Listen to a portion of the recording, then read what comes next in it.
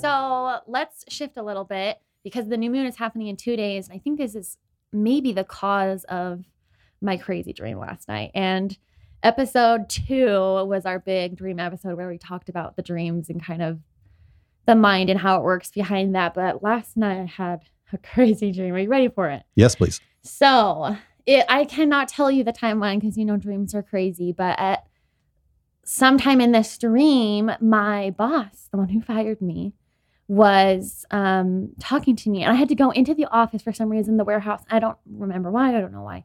But I went in there and 2 of the girls who used to work there, basically the girls I hung out with the most, were gone. And the boss was like, I remember why. I was going in for paperwork or like something weird. And I needed her to sign it. And she wasn't there. And so I was like talking to the other people. And there was a bunch of new hosts. And I was like, who are these people? Anyway, so the boss eventually came in and she was like, I want to hire you back. And I was like, okay, well, I need to go home and get some paperwork. And so I went home to get paperwork, but it was like taking a really long time because my mother showed up out of nowhere. And right now my mom have a very strenuous relationship. She has crossed boundaries a number of times. And I think any mental health professional would agree with me. The course of action after someone keeps crossing boundaries is you have to cut off communication. Basically, if they're not going to respect, or this is my therapist's advice to me, so this is what I'm doing, is if someone cuts off or if someone is crossing my boundaries repeatedly, and you've spoken with them and you've communicated to them and they're still doing it, what do? You have to have respect for yourself and just basically say, listen, I can't do this anymore. So that's what I did. I don't really talk to my mom. I don't have a communication with her. And so in my dream last night, she showed up and it was like, oh my gosh, I just had a light bulb. It was, she showed up when I was trying to get that paperwork back to my boss. So about my job, that's weird, right? She's getting in the way of something. Okay, weird. So there was that. And so I was really stressing about that. And so I had to get back and I barely made it back. And the boss was kind of a little bit angry with me, but I gave her the paperwork and then I was working and stuff. And then at some point it shifted and I was walking through this big building. And I've had this same building in multiple dreams before. And it's it's supposed to be UVU sometimes, but it's not UVU. There's glass windows, the classroom building at UVU, or I guess it's called the Clark building now. Being really detailed. Is that good or not? I don't know. People don't always dream this way. So I feel maybe I'm being too detailed. No, that's what happens with dreams. Usually mine are very detailed. Yeah, lately they haven't been. Yeah, and we're vivid and lucid dreamers. So anyway, so I was in UVU and I was walking and I had a clipboard. Oh my gosh, through all of this, I've had paperwork. That is so interesting. Okay, so I was walking through and I had paperwork like this and I was walking and I saw my brother, my oldest brother, and my dad talking to a group of people. And they were all wearing business suits except for my dad. He was wearing a lab coat. And they were all talking. And then my brother and my dad recognized me. And then my brother was hey, how you doing? He acknowledged me, but he was still in a business meeting. And so he led the business people away. And we were okay, cool. That was a good, body language communication in my dream. And then, so I was walking down the hallway with my clipboard and my dad was walking with someone else and he pretended he didn't know me. Totally pretended he didn't know me, didn't say anything. And then he came over to me, ended his conversation with this other person and he came over to me and I had my clipboard and he was so what are you doing here to see me? And I remember because he put his hand on his hip in my dream and that's something he does totally. And he put his hand on his hip and he's what are you doing here? Or why are you waiting to see me? And I was I'm not here to see you. Snap, with sass. I was I'm not here to see you. And he was well, what are you here for? And I was I have 2 jobs. Wow, that's really weird. There's a lot of symbolism happening in this dream. I was I have 2 jobs. And one of them was there. I don't know. And then it transferred to, I was back at the warehouse. Oh no, oh my gosh, something else happened. I was getting ready at my apartment. Yes, I remember. I was getting ready for my first day, back at the job. and it was in my apartment, and I was opening my like bathroom medicine cabinet, and then I was getting a phone call. And so I was like, oh my God, it could be the people who are going to give me $1,000. And so I was like, I have to answer this. And it was a 385 number in my dream, which is Utah area code. And so I was like, okay. And then I like opened it up in my dream, and then I woke up. How crazy is that? It was just so crazy. And it had like symbolism from my mom and my dad. I'm not sure what like my brother was about, but then there's like paperwork throughout that whole thing. And my dreams talk to me. My dreams tell me things that I learn from my dreams. Like I think episode 2 is when we discussed the dream about the snake. And I always say snake weird. I don't know why, but yeah. So it's just like it was a super crazy dream last night. I'm not as intuitive as you on that, because I don't know how to tie it to anything except for, I mean, you see paperwork, you see barriers, but I also see people that may have been a barrier, but are still wanting to help you. Oh, okay. They're still there to help you, but they just might not know how. Like your dad wearing a lab coat, that's not like him. So he's just showing himself as who he isn't, but he wants to be somebody that's a figure that you respect, not respect in a bad way. Trust, right? But oh my God, also a doctor. He's a medical, or he was wearing the lab coat, and then like one thing that basically I had to be perfect at in high school was anatomy because of him. Do you remember one time I was studying after, and he came in and he was wearing that black coat? Do you remember this? I totally remember that. Yes. He had gloves on too. We were sitting there, and you were like, you were joking. You're like, so what would you do if I said your dad was behind you right now? And I was like, no, like, why would my dad be here? And then you're like, really? And I was freaking terrified. Do you remember? Yes. And I turned around, and he was there because I had gotten the answer wrong like 2 seconds before. And I was like, oh my God, he heard me get that answer wrong. So I was like terrified. And then you asked an anatomy question, and he got it wrong. And I knew it immediately. Do you remember? And I was like, boom, because he was like, oh, it's a blah, blah, blah, blah. Like he was so cocky, especially after I had just gotten something wrong. And then I was like, no, actually. And then you were like, good job. I just remembered that right now. But that was the connection. So it's very interesting that you pointed out he was wearing a lab coat. But like, why was my brother in my dream? Well, also, I was saying like these are people people who were trying to stop me. Like I think you used the word barriers. But I went through them anyway. Like in my dream, my mom was trying to hold me back from going to work. And I was like, no, I got to go. And then my dad was like, why are you here to see me? And I was like, bitch, I'm not here to see you. I was like, whatever. Yeah, no, I think there going to be more Very than one thing. Interesting. But I think if you sit back, because you have such a vivid memory of it, if you sit back and just, again, I think what happens with me is I tie the dream to everything going on, and there's got to be a reason. But it's instead of tying the dream to stuff, all of a sudden sit back and see what was your body releasing through the dream. Right. The dream means nothing, but it's your body saying, I need to release this. Yes. And also because of the new moon. A new moon is all about releasing. And so I was thinking, because my boss who fired me was in there, I need to release that. And then the crap with my mom, I kind of just feel sometimes guilty. She's my mom. It's hard to cut off a relationship with her, especially around the holidays, because I always have like cooking or baking questions. And I always will call my mom. They're like, Mom, how long do I put the roast in for? Mom, what do I do with this London broil? Blah, blah, blah, blah. And she'd say, do this, try this, cook with this. So that was really hard. And this was the first holiday season that we couldn't really do anything. Like Duke and I were in our own apartment, and then COVID, and we do a Christmas, the Danish Christmas Eve every year with like the extended family. Couldn't do it. So it was a really different holiday season. And so maybe I need to let go of my mom. Like she was a barrier, and I need to just kind of move forward past her. And I kind of same with my dad. Maybe it's okay that he's still trying to help, but I don't necessarily have to like be there, because in my dream I was like, no, I'm not here to see you. So I can continue to kind of be like, no, don't need you, just do my own thing. But maybe it's a sign that I don't know. Well, no, you can read tons into it. Yeah. But I think it really goes back to, what am I trying to shed and release? And then I think the other thing is, as being a father of, my baby's 22 years old. By the way, the intro music was done by Noah Helvey. Yes, and the outro shout music. out. Don't you guys love it? It is so good. We love it.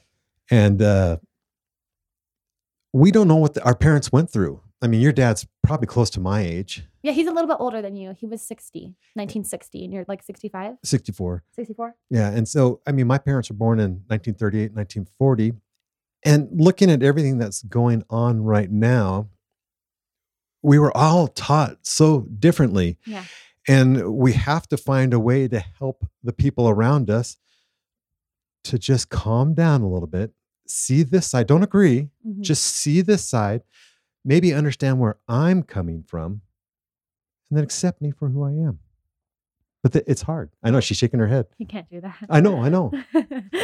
Yeah, he can't do that. He's too set in his ways. He's too, I mean, we don't have to talk about that, But that's, again, the reason why. I mean, I am with you weekly. I'm with Courtney and Jess weekly, and they're just a little bit younger than you. And then I've got Tassi. He's just, about 10 years younger than me. And then there's Twyla and I, and we're all trying to figure out how to make this work within our, 30-year gap of age. And guess what? It works. And we don't always agree. yeah. And we don't always find happiness in everything that each other does. But there's one thing that's more important to us, and that's our relationship. It doesn't mean that there won't be strains on the relationship. Oh, yeah. Because that happens all the time. But it doesn't mean that we have to accept the other person. Because I think about with that dream and stuff, and I don't care if it's your dad or an ex-boyfriend or some dude down the street. If somebody's trying to stop you, you have to get them out of the way. And if somebody's trying to help you, you have to find a way that you can live with that person so it doesn't damage you. But until then, you might have to cut them off. And guess what? My therapist says the same thing. It doesn't matter how close somebody is to you in your life. If it's harming you, Mhm. it might need to stop for a little bit. And then you can try again. And if the water's still cold, boundaries, hard thing for me, finding boundaries. I think boundaries are a lot easier for me now. And my sister-in-law the other day was like, I wish I could set boundaries like you. And I was like, thank you, because I had no boundaries a few years ago. And, I've done a lot of therapy, a lot of CBT, reframing my thought process and, releasing and just forgiving myself for things that, you do in survival mode or, things you say in survival mode. There's a lot of things that go into learning how to set boundaries and keep boundaries. I think those are two different things. I could set boundaries, but then keeping them was really hard for a long time. I would just let people keep breaking them because I would bend them, so I wouldn't say they broke them. I would just kind of bend the boundary. But now it's like, no, if you break the boundary, you broke the boundary. Like there's consequences. Just like a little kid, if you break the rules at school or daycare, there's a consequence. You're not an all or nothing thinker though, right? You can live in the absolutely gray. not. No, there's a gray area in everything. So when somebody does break the boundary, is that a cutoff for them, or is it just? It depends. Like it's what just a kind of slow down to boundary? yield? What's the past? What's our relationship? What has happened? What was the boundary? Like if one silly thing happened and you're like, you know what? I can't deal with you anymore. Goodbye. Then you are just using that. You're just using boundaries as an excuse to cut people out or to push people away. You have to learn how to set appropriate boundaries. You're not going to cut someone out because they gave you constructive criticism or because they're calling attention to, I don't know, anything. Yeah, to your shit. They're calling attention to your shit because they love and care about you. And then you use that as an excuse to cut them off. That's not, you wouldn't do that if you're setting healthy boundaries. So that's good. I understand that. And that helps me too, because you're saying that boundaries shouldn't be used as weapons. What? No, they're not a weapon. They're absolutely not a weapon. They're a shield to, I wouldn't say a shield. They're more just really like a barrier, an invisible, I kind of just imagine them as like an invisible wall because people can get through my invisible wall when I let them. But if they are doing something that hurts me, it hurts my mental health, it goes against my core values as a person, then that invisible wall goes up a little bit and it's, I treat them or I look at them a little bit differently based on that invisible wall. Does that make sense? Oh yeah. And that helps too, because I'm a black and white thinker. I'm trying to learn to live in the gray, but by you saying that too, it's like, oh my gosh, that I understand why I have a hard time setting boundaries, because it becomes an all or nothing thing. And Yeah. it doesn't have to be, there can be a door in one of my walls, but there could be no door in another wall. The door Right. can open and close or go up and down, but the boundary can change. Yes. It doesn't need to be static. Yes, it's very flexible. This is like a silly example. But if you have seen Breaking Dawn Part 2, Bella has her like little defensive power where she can like project it onto other people. I kind of imagine that kind of same thing in my mind, but I just have like, my little boundary barrier, and I can like mold it and let people in. And if people are crossing that boundary or, being uncomfortable or they're being inappropriate, then that barrier gets stronger or thicker or taller, whatever metaphor you want to go with. No, that's good. Because the other thing too, you said, forgive yourself. You need to learn to forgive yourself. What's the difference between forgiving yourself and having compassion for yourself? Is there a difference? I mean, yeah, they mean two different things. I think you can have compassion. Okay, so here's a very deep example, trigger warning. I have compassion for my molester and I have forgiven them, but I had compassion for them a long time before I forgave them. Does that make sense? Yes. Because it's under my assumption that they were abused as well. So as an empath, I had compassion for them because I understand that sometimes abusers abuse, or abusers or abused people, victims, break the cycle. And I was one who broke the cycle. It's my assumption that this person didn't. I had compassion for them. It took me a long time, years, to forgive them for the experiences that happened. Does that make sense? Mm-hmm. Yeah, I think they're totally different things. Like if you look up in the dictionary, they may be synonyms, but they're two different things. How are you with compassion with yourself? I have more compassion for myself now than I did 6 months ago So or a year give ago. yourself a grade today. A through F. A+ always. I think I'm never going to give myself a bad score. I'm never going to give myself a negative score because the scale is different than it was 6 months ago. The scale is different than it was a year ago. So I can't grade myself on a scale that doesn't exist. And see, now I like that too. And again, a lot of the stuff I'm asking questions, not because I know, I'm asking questions and that helps too, because grading, I hated grades in school. I don't like grades. Terrified. Everybody gets Terrified an of A. it. I give A's. I mean, after you left, I even changed more where nobody got under a 90. Because if I have to do my work for school and get ready for school, they have to do the work too. I don't give homework and I don't give tough things, and I let them have choices too. And if they didn't pass what needed to be done, like when I'm doing a job, if I didn't do it right, I got to go back and fix it. Yeah. They had to go back and fix it. So they always got an A because they always had to go back and fix it. Guess what they stopped doing? Going back and fixing it? Shitty work. Oh. Because they didn't want to go back and fix it. After merit, I thought you meant, what did they quit doing after you Oh left? no, no, the kids really understood too what was going on. Well, yeah. And I personally, when I was in your class and we started doing that, I learned from my mistakes. And it was easier to draw connections when I could go back and look over my work and see where the mistakes had been made. And then it was like, oh, well, I know why I made that mistake because I made this connection here. But I really knew that it was this. And it's like a lot of the time, if you just have the chance to look back over it or discuss it, you make those different connections, or your brain's like, no, hey, wait. And then like you already knew the right answer. That was my case. Is a lot of the information was already in my brain.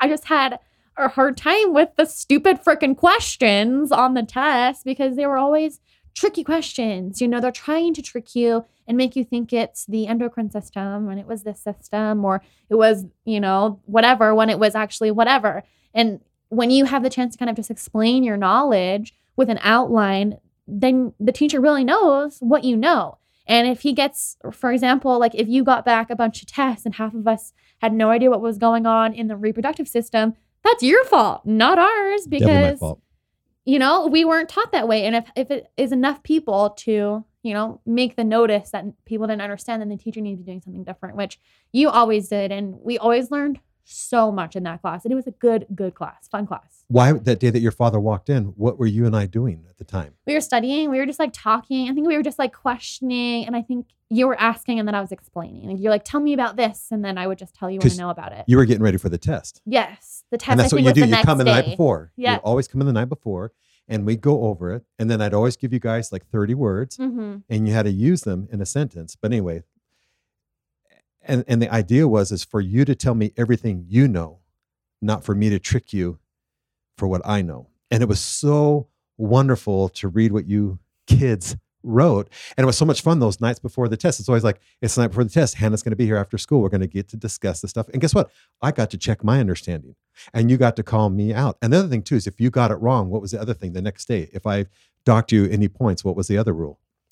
If we were able to prove that like you docked us for something that we got right, then we got the points back. Yeah. Yeah. You were always allowed to fight for your points Or yeah, I or remember, prove your point. Yeah, like one time, I think it was, we won't say names, but one of the other students was like, why did I get this wrong? You wrote something so similar. And so we took it to you and you were like, oh yeah, you know what? That does make sense. But it like when you're reading how many papers or topics, you start, they don't always make sense. So they start just running past you because you're so focused on getting it done, just like with any task. And it was like, oh, okay, sure. Yeah, here's your points. You're right. You did get that right. Well, and your test was the night before anyway, because I'm watching you do it. I knew that the next day it's like, just calm down. You've got it.